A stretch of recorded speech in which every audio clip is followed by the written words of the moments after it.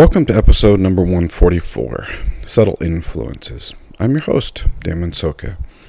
Have you ever noticed how a song gets caught in your head, and it's rarely the song that you want there? This morning I caught myself singing along to the Mickey Mouse theme song. I've been visiting with my son and daughter-in-law. Of course, the Mickey Mouse theme had more to do with my granddaughter. It reminded me of just how influential even innocuous songs can be, and how our mind is really set up to learn, to remember, and to create. Certainly our mind slows down as we get older, and we are far more discerning about what we believe, but our minds are set up to learn, to explore, to discover, and to increase.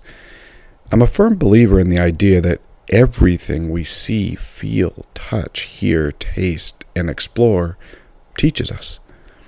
Everything we listen to, watch, and allow to entertain us in our lives teaches us.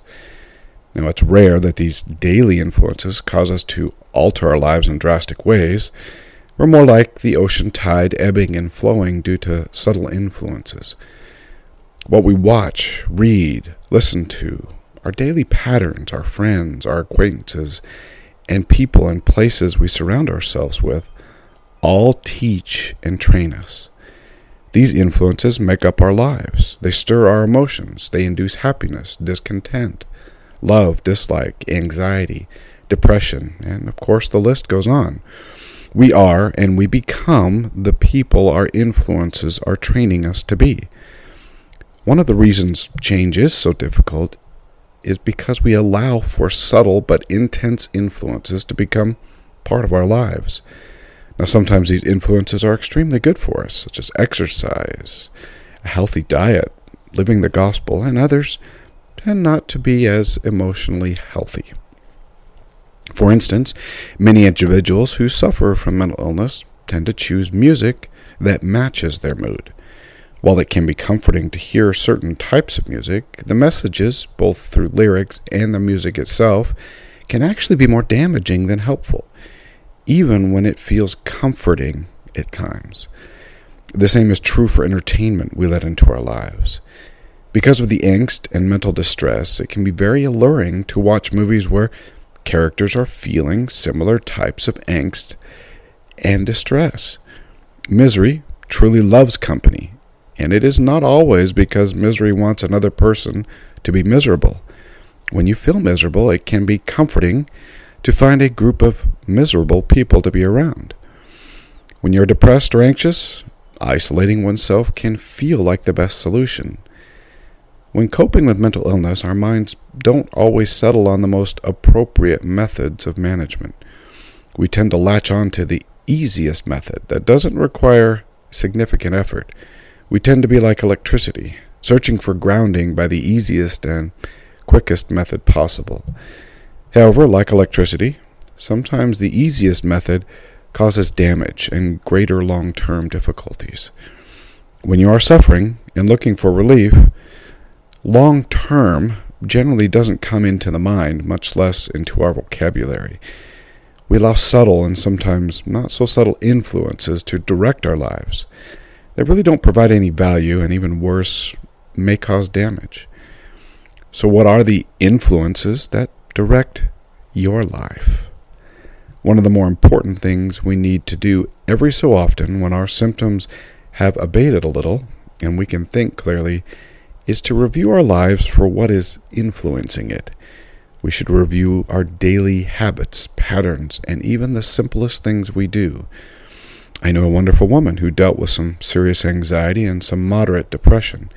To counteract these feelings of depression and lack of energy, she would use political programs that would energize her life, if you can call what they do energizing.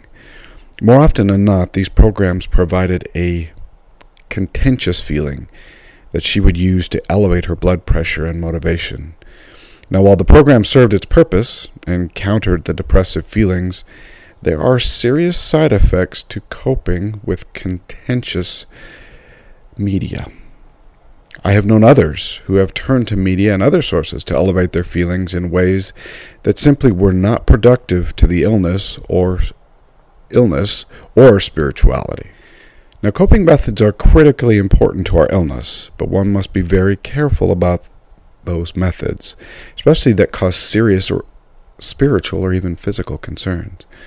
It can be difficult to let go of influences that have been helpful in coping with our illness, even when they are not helpful to long-term emotional stability. So how do you even go about making changes? If they are so difficult and embedded in our lives so deeply, is it even possible? Now, I can tell you it feels impossible, and my experience has taught me that there are a few rules of the road if you want to make lasting change while working through a mental illness issue. My first rule of the road, then, is simple. Work with and through the Spirit and the Lord.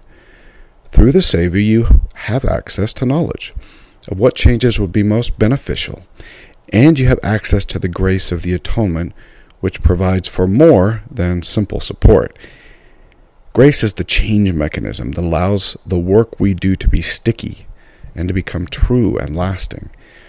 Now, I understand that communication and access to the Spirit might be a little limited with mental illness, but what I have found is that the Savior is willing to talk to us in many ways. And by many means, he can confirm those things we need to do over and over again.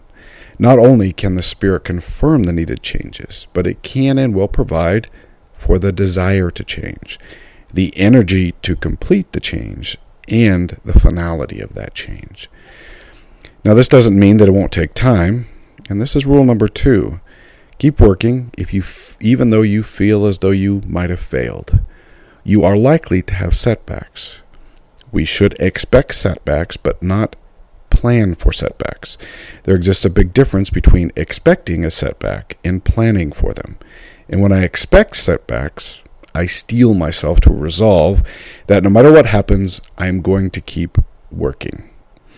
When I plan for setbacks, I am making excuses for my behavior, and I am providing an out for when things get difficult. So we should not plan for our failures, but we should plan to be resilient when they happen. Rule number 3 is that change takes time, and it's going to take the time it needs to take. We so often want the changes in our lives to be quick and in some ways instantaneous. We don't want to go through the work, the toil, the frustration, the failure, and try again another way. We don't want to have to go back into Jerusalem 3 times to get the plates.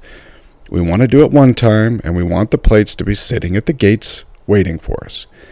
The truth is that the plates will always be in Laban's vault, and we are going to need to do the work to get there.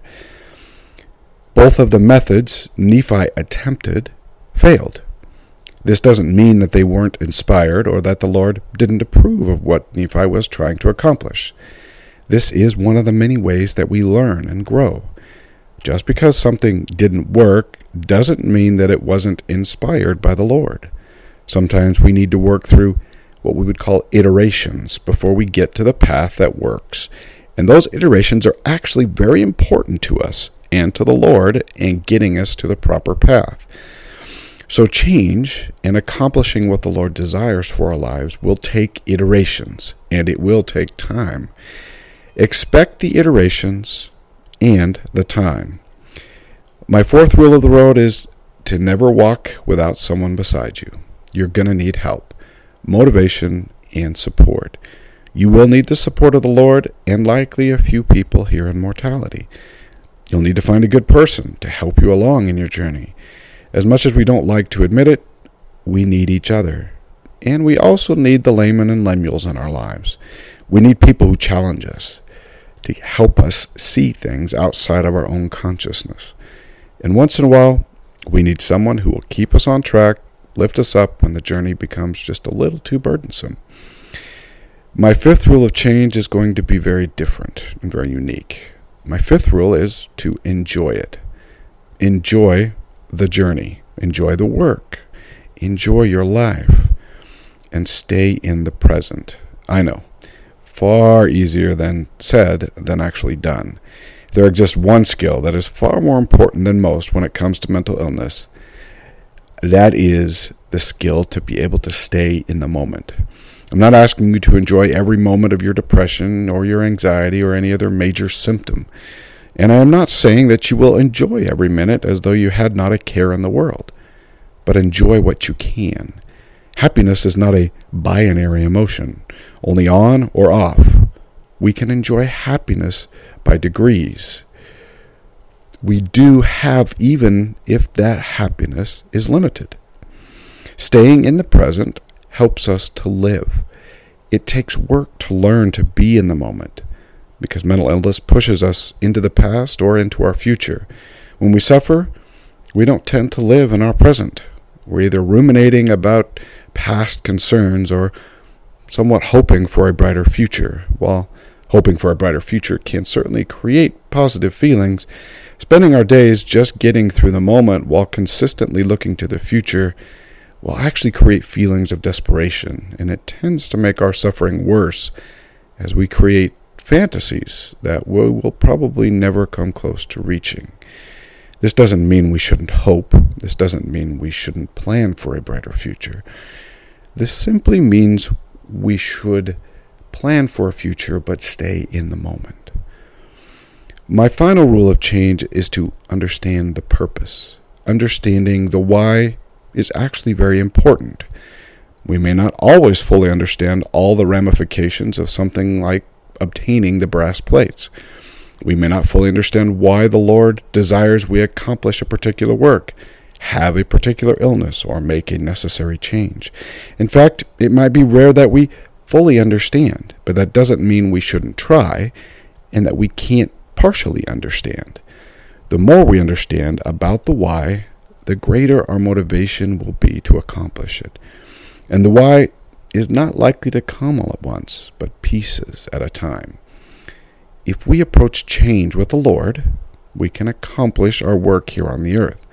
One of the most comforting doctrines about the gospel is that while we're working towards perfection, the Lord does not necessarily expect us to be perfect when we die. We may not even be perfect by the time we leave this earth. What matters is that we are working and that we have come to the conclusion that no matter what happens and no matter how many times we fail, we will always get back up. That is it for this week. May the Lord bless you this week to live in the moment, to be able to make those changes necessary in your life. And until next week, do your part so that the Lord can do His.